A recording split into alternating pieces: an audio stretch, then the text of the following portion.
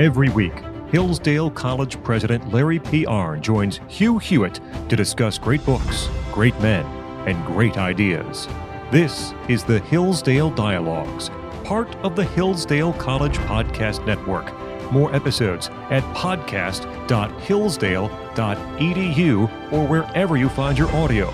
Also at the Hillsdale College Podcast Network, check out the Radio Free Hillsdale Hour, the Hillsdale College K-12 Classical Education Podcast, The Larry P. Arnn Show, and more, all at podcast.hillsdale.edu. Morning glory, America. Bonjour, hi, Canada. I'm Hugh Hewitt. That music means the Hillsdale Dialogue is underway, where once a week I sit down, usually with Dr. Larry Arnn, though he's been under the weather, but he's been back last week and this week, and we talk about something that lasts and something that endures, and occasionally we divert into politics, but we're not partisan at Hillsdale Dialogue or the Hillsdale College. This week we're back in the world crisis, and thanks to everyone who's been writing me about the fact that you went out and got a book you'd never heard of before.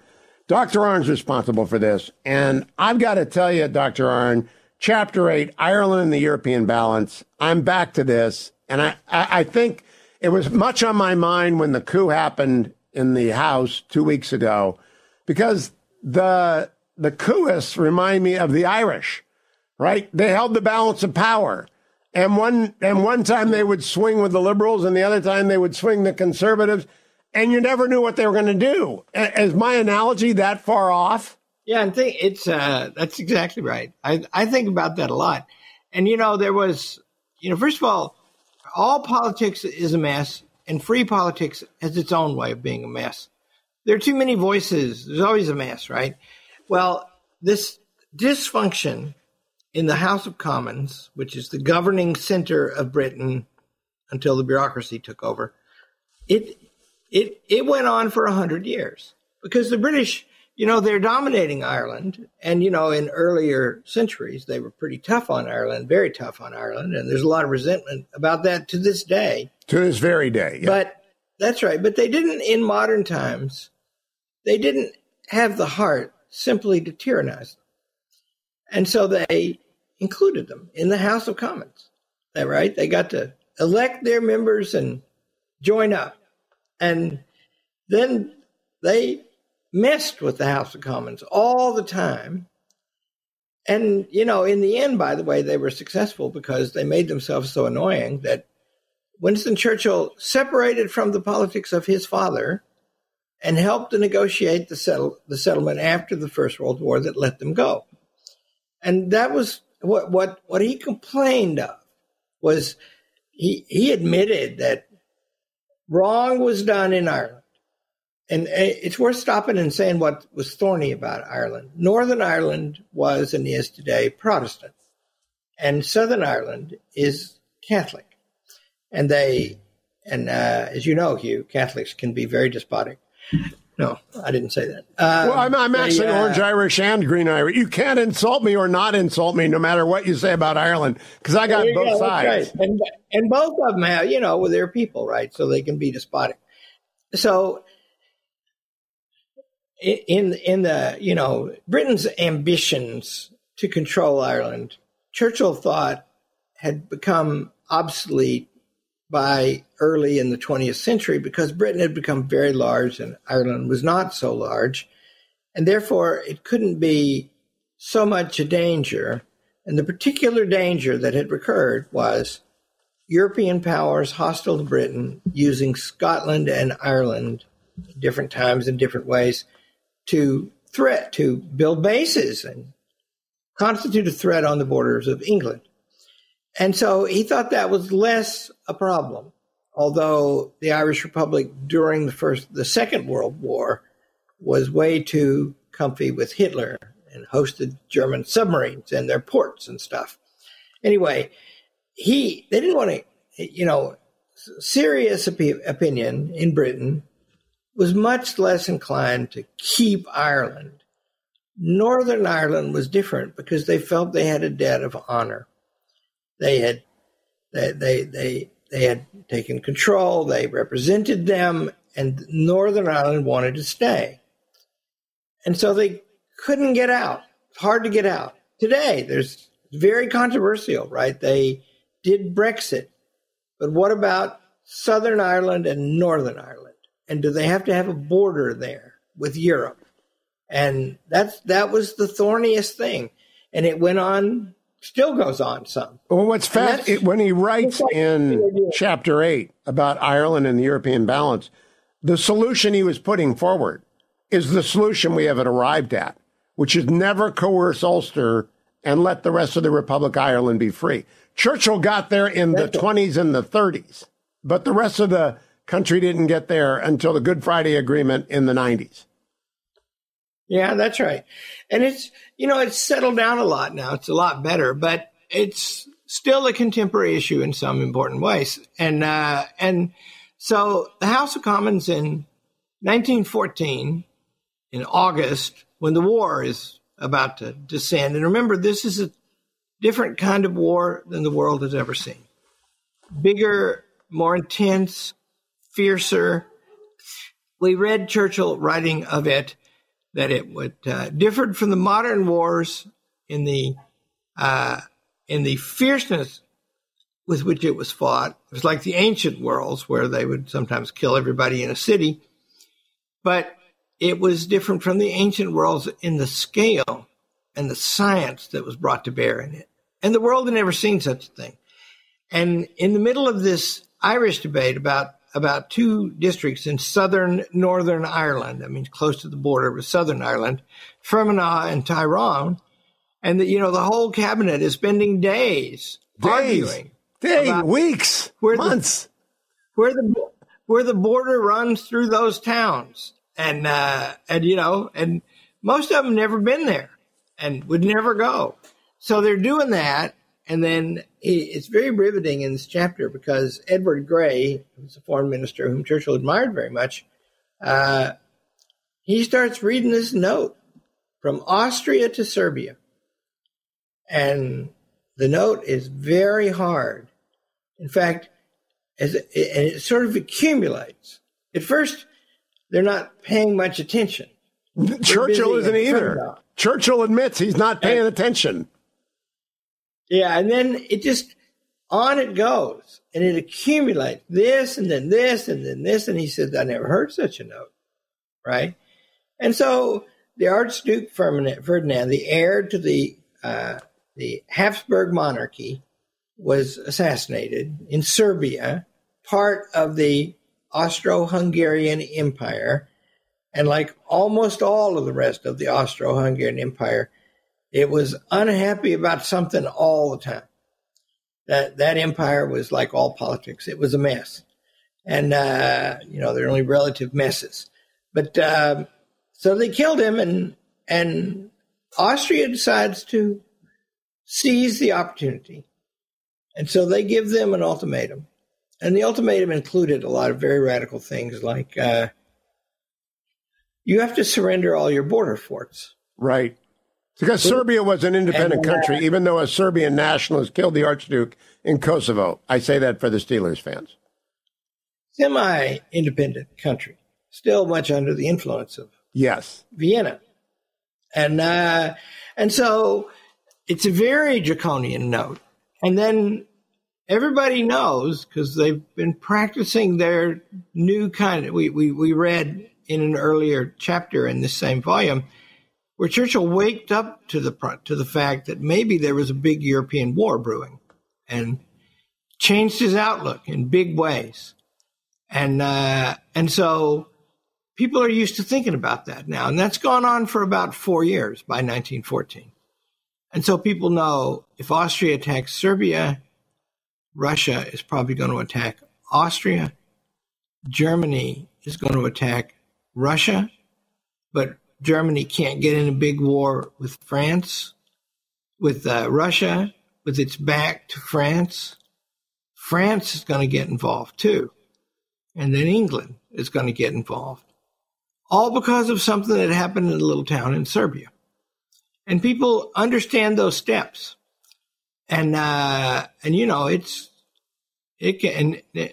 Churchill himself, more than anybody else, has predicted what such a war would be like. But even he is shocked at what happened and how it grew. And it's about to get out of hand. And what's interesting to me is the way Churchill tells the story is how intelligent everybody was. The Germans were trying to stop it. Not enough, and what they offered. So a German diplomat comes to see Churchill, other people too. But Hold on to that, because we're going to a break. I want people to hear the story of the German diplomat. On the eve of World War I, Germany sends a guy to sit down with Winston Churchill, the First Lord of the Admiralty, because nobody wants this war, and we get it anyway. Stay tuned. I'll be right back with Dr. Larry Arnn. The Hillsdale Dialogue rolls along, and boy, you ought to be paying attention, because it sure sounds like 2023 to us. Stay tuned. Hey there, I'm Scott Bertram, and I'm the director of the Hillsdale College Podcast Network. This show and all the other shows on the network are listener-supported. That means we hope for, we count on, frankly, we rely on the support of listeners like you to make our educational outreach possible. One of the best and most convenient ways to do so is joining the Liberty and Learning Society. That's our exclusive monthly giving group. And in this month of March, we are looking for 300 new members of the Liberty and Learning Society. When you join, you'll help defend liberty through education, and you'll make shows like this one possible far into the future. All you have to do is visit hillsdale.edu/monthly and complete the secure online donation form. If you need to pause or stop your gift at some point, no problem. Just call us. One of our friendly students or staff will help you.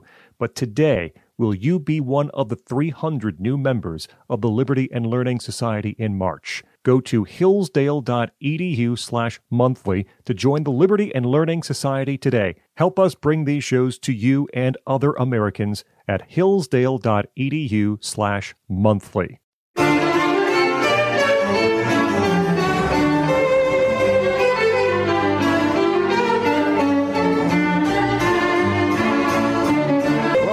America, I'm Hugh Hewitt. One of the things you have to understand about the Hillsdale Dialogue is that we presuppose a lot of knowledge on the part of you, the audience, and Dr. Arnn fills it in on how the British political system works.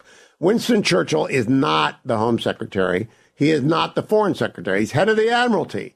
Why did the Germans send somebody to talk to him, Dr. Arnn? He was a big man. He was a show pony. He knew the Kaiser. He was engaging. He was good to talk to. And the British political system is, it's ruled by, at the peak of the British political system is a cabinet. Actually, now it's a bureaucracy, but never mind. And the cabinet has a prime minister, which means first among equals. It doesn't really mean superior. And the particular power that the prime minister has is he has a lot of power in deciding who to put into the government, but that's limited too, because you have to put your enemies in there. And it's just like Kevin McCarthy trying to save himself in recent days. And, he needed a majority of the House of Representatives to vote for him for speaker, and 8 or 10 of his guys said they wouldn't. So how does he get the votes? To his credit, I'm praising him about this. He didn't go cultivate the Democrats. He didn't say, I will include you in my administration of the House in a different way than I'm doing if you'll vote for me. He didn't do that. And so he lost, right? Well, that's how you get to be Prime Minister of Britain, too. And that means that your cabinet will be made up of extensively of people who might get your job if you fall, because they have support in the House of Commons. And that's how you get support for your government in the House of Commons. So it works like that, right? And at this time, Herbert Henry Asquith is prime minister, and he's a strong prime minister. But that doesn't mean that he can tell everybody what to do. And what you do, and there's many instances of it in this book, Churchill learns of something in his department, which is the Navy, that is of very great significance to the whole government policy. And so what he does is what they all do, tells the prime minister. Tell him soon. Let him know. And then second, he decides. You can bring something to the cabinet on your own if you're a member of it. But in the cases that Churchill relates in this chapter, Asquith said, we have to take this to the cabinet. And so the Germans made this offer to Churchill and separately and later to Sir Edward Grey, the foreign minister, the proper person to make it to. And what they said was, we would give you a guarantee that we wouldn't take any territory from France if Britain will stay out. So what they're proposing is basically a replay of the 1866 war that Bismarck and Kaiser Wilhelm I, the father of the current Kaiser, and Bismarck is gone now, they waged to achieve the unity of the German state. And they fought Austria, and then they fought France. And the treaty that made a unified Germany, the one we have today, that was signed in the Palace of Versailles over a defeated France in that war. And so that's a sign that the Germans were going into this thinking this will be like that. And if we can keep England out, and if we can promise that we won't take any territory from France. In the First World War, they did take two provinces from France. No, sorry, in the 1866 war, they did take two provinces from France. Franco-Prussian War. And Lorraine. Yeah. That's right. And they didn't want, Bismarck didn't want to do that. But he couldn't stop it. And that was so we won't take any this time, right? Because they're trying to keep Britain out, and they're trying to confine the war. Now, if they didn't want it, why did they do it? Well, they're sitting there in the middle of Europe, and they're worried because they're between Russia and France, with England now allied with both of them. And they think they're kind of surrounded, and they've got to hold on to Austria because they and Austria are big buddies. And we've got to keep Austria strong because they control the parts of southern and eastern Europe that are Slavic. That is to say, they're like the Russians. They write with the Cyrillic alphabet. Many of them, they're members of the Orthodox Church, not the Catholic Church. And so, and Russia is very interested in that part of the world, right? And so that competition down there, more to the south and the east, which is not adjacent to Germany, that's very important to Germany because Austria is important to Germany. And you've got these alliances built up. And so Austria was, in the way Churchill tells the story, and it's pretty much true, I think, Austria was the aggressive actor because they were aggrieved. Their heir to the throne was assassinated on Serbian soil. And anyway, they're very worried because their empire is shaky. And here's a chance to discipline Serbia. And the first domino that falls is in Sarajevo. But Churchill, and we're going to come back to this, the general situation memo that he sends Christmas 1913 is really what we need in the United States today. Someone who actually understands dominoes do fall, and here's what happens when they fall. Dr. Larry Arnn will be right back. All things Hillsdale at hillsdale.edu. We're in Chapter 8 of this book, The World Crisis, Volume 1. Stay with us, America.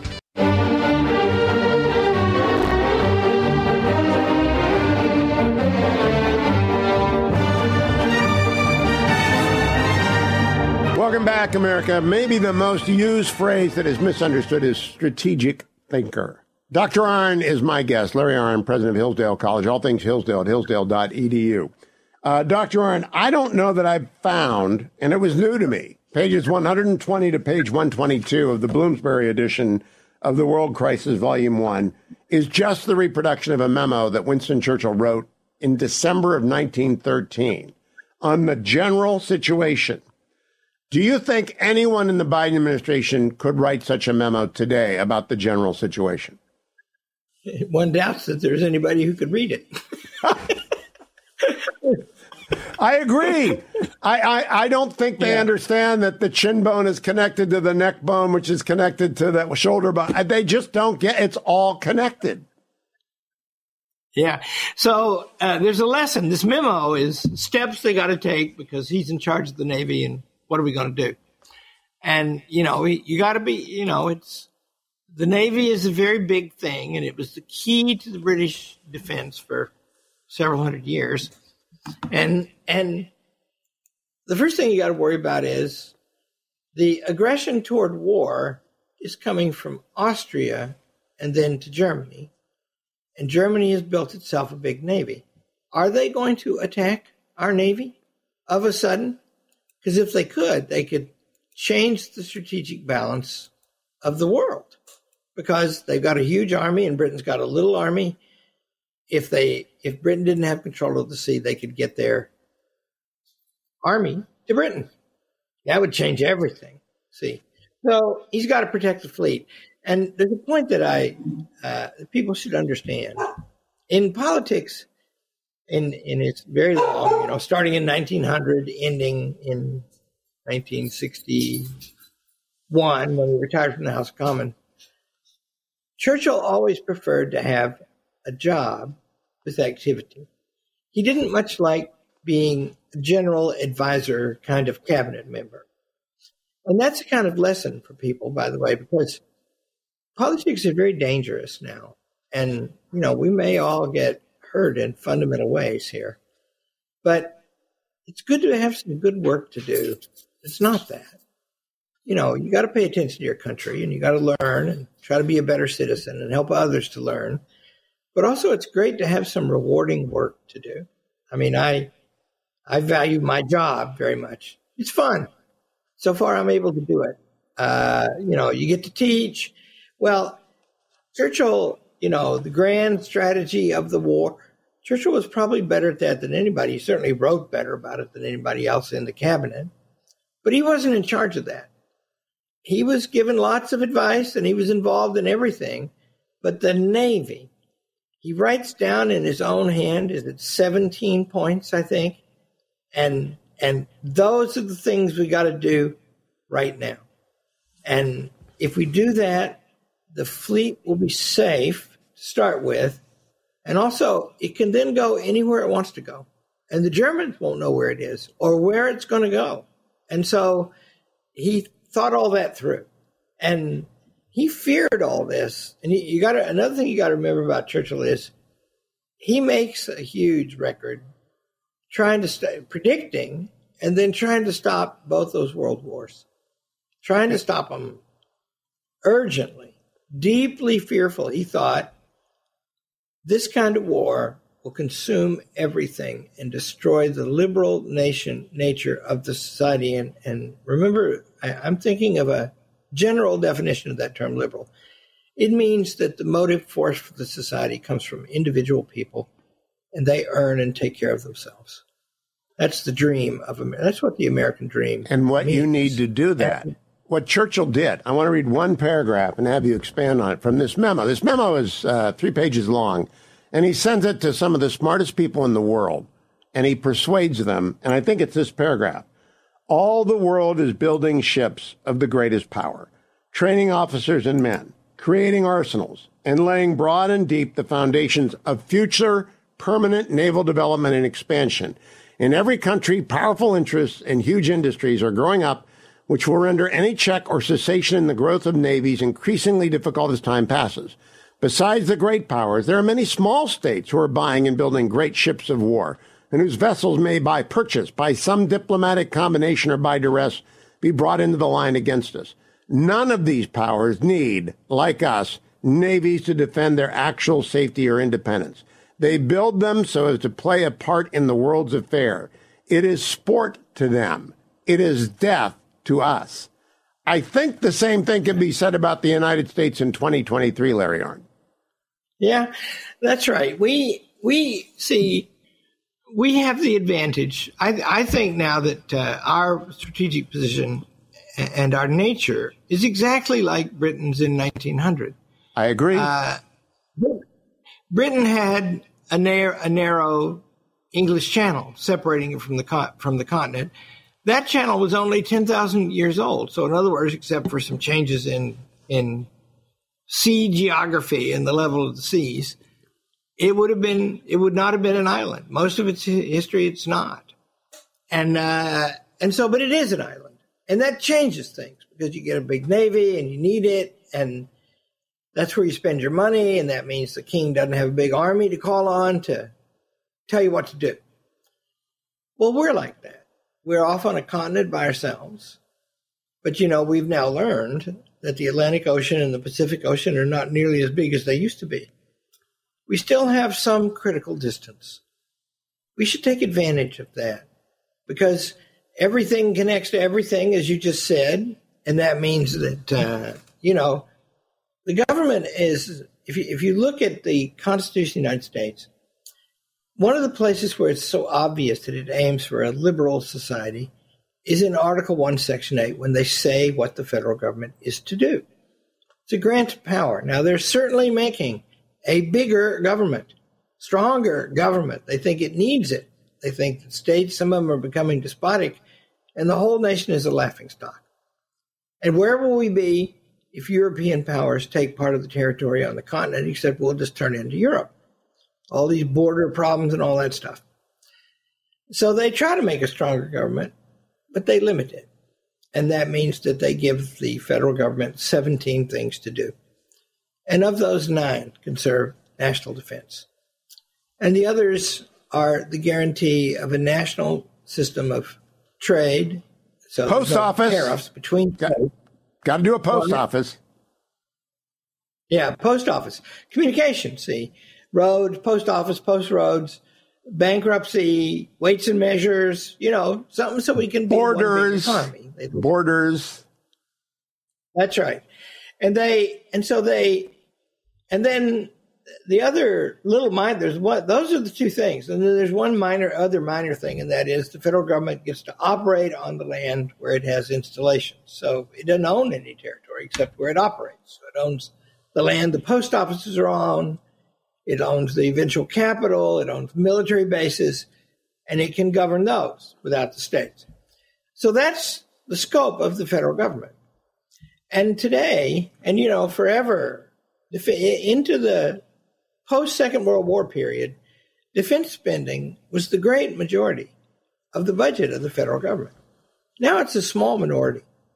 And yet, as a percentage of the economy and against all precedent adjusted for inflation, the federal government's budget is bigger than it's ever been.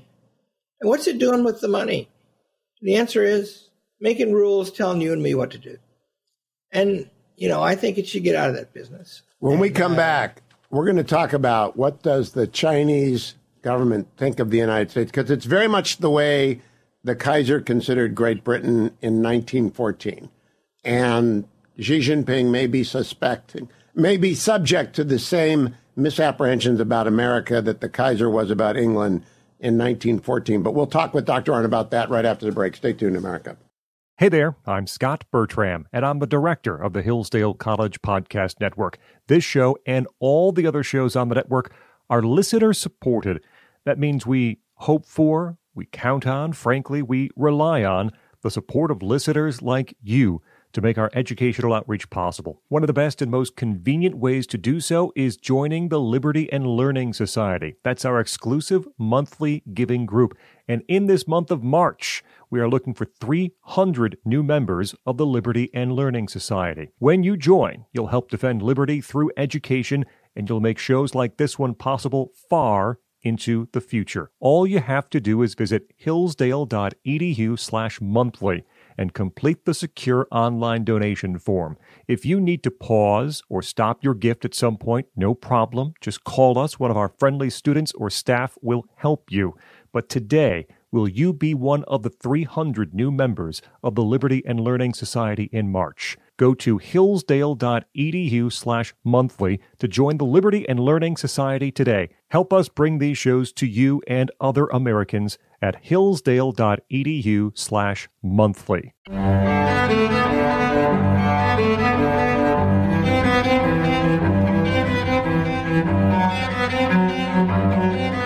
Welcome back, America. I'm Hugh Hewitt. Dr. Arnn, I want to close Chapter 8 by reminding people that what Churchill said is that anxiety is caused in every friendly country. He made a speech in Parliament in April of 1914.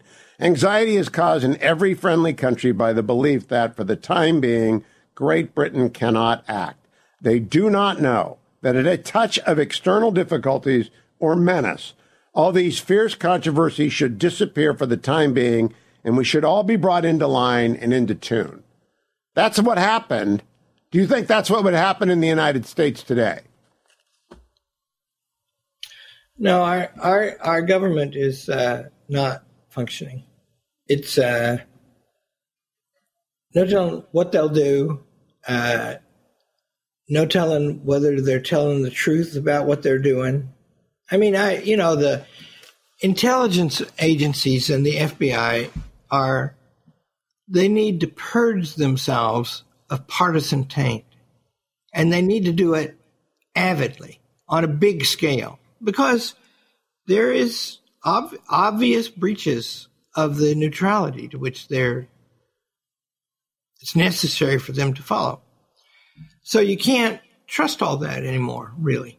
And that's very dangerous. And we have to restore that trust. I mean, these woke generals, right, saying, 10 years ago even, if the woke movement broke on the country, the generals would say, we're just into war fighting. And so we go where we're told and we fight where we are and we try to take the people with us who can fight the best. They should say that. And then, they don't. Well, for 11 of the 14 last years, we have had President Obama and President Biden, and then President Trump, who, like Lincoln, didn't get it right when it came to generals, did he? Well, it's hard to do, of course. And, yeah, I don't, war is a special thing. It's like anything else in one way. It's government policy. But it's a special kind of government policy because it's life and death, and the life and death of the nation can be at stake. And so the reason generals are so hard is that the test of them is in war. You don't know till they fight.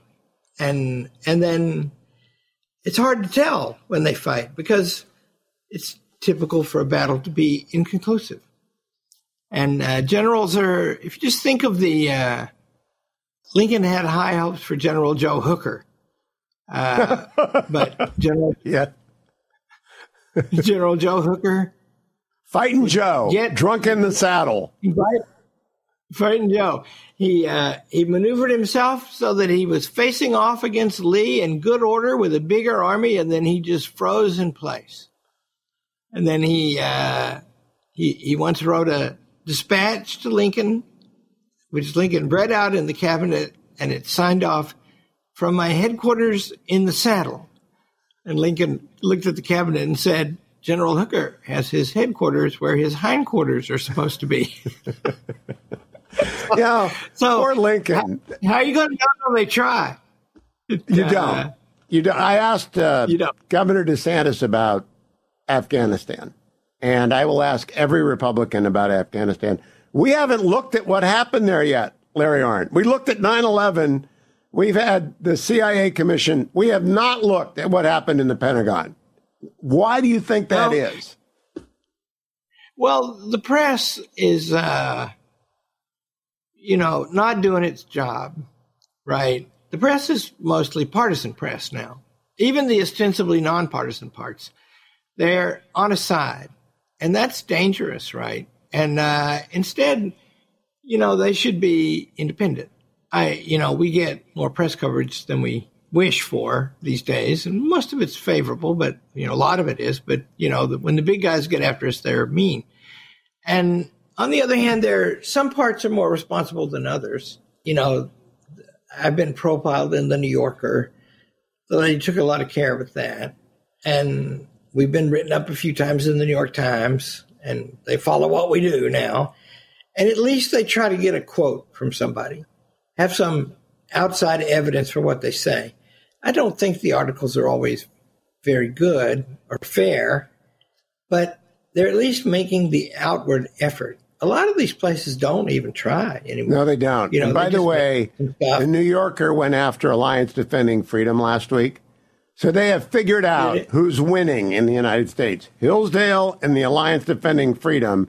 And they're going after you both in the New Yorker, which signals the rest of the partisan press to abandon the appearance of fairness and just go after you. We'll be back next week. Yeah. We're going to keep talking about Churchill. We're going to keep talking about the world crisis because The next chapter is about 6 days in July 1914. July 24 to July 30th, next week, America. Don't miss the Hillsdale Dialogue with Dr. Larry Arnn. I'm Hugh Hewitt. Thanks for listening to the Hillsdale Dialogues, part of the Hillsdale College Podcast Network. More episodes at podcast.hillsdale.edu or wherever you find your audio. For more information about Hillsdale College, head to hillsdale.edu.